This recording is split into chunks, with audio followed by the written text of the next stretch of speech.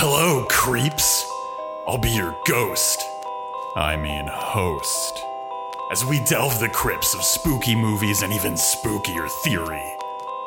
Welcome to Horror Vanguard. Maybe you can just lay out for us a Cronenberg movie. You know, we're dealing with a Cronenberg movie. What's that about? We are not who we are. We are how we connect. We often see communications technologies as something external. We hold a smartphone. We type on a computer. We watch a TV. These are framed as external systems that are interacted with outside of the body. However, these machines are only machines because we are also machines. We are also technologies. We are woven into these devices not just in external social relations, but in internal physical senses as well. Radio waves pass through our bodies. Communications enter our minds. Food as technology constructs our physical beings. Our ways of seeing are negotiated by the devices and cinematic machines we create. When we plug an Ethernet cable into a computer, log onto the internet, and begin the process of absorbing communications that reshape our minds and our bodies, we are doing what is depicted in films like Possessor and The Matrix, only with a few extra steps. We have the same technology, it's just slower and less direct. My point here might be a bit laborious, but labor is what is needed. We passively jam these communication technologies into our bodies, into our consciousness, without a critical integration of the machines we become. I can hear jingles, advertisements from my youth even decades later. I've caught myself thinking in the format of tweets.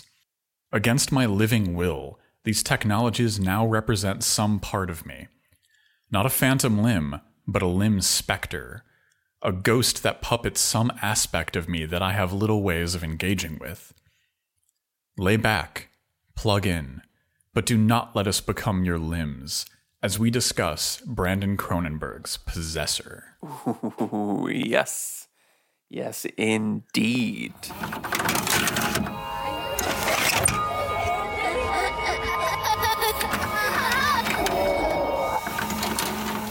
So there's a really good book on this called Work Without the Worker, Labor in the Age of Platform Capitalism by Phil Jones, that talks a lot about micro work. And the two big platforms for this kind of like data aggregation service that is supposedly automated there's one called I can't remember.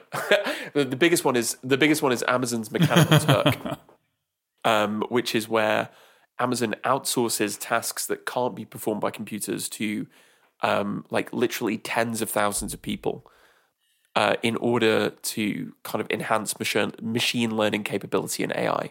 So like this is exactly what this private company is doing, which is, you're completely correct. Automation doesn't really exist, and its promise is a complete myth because it depends upon the exploitation of labor now to intensify future exploitation.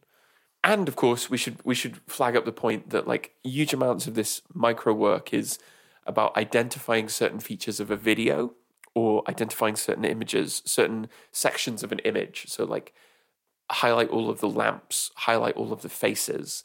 And all of this is directly fed into things like surveillance technology, police technology, military technology as well. We hope you've enjoyed the Dread Discourse. Until next week, stay spooky.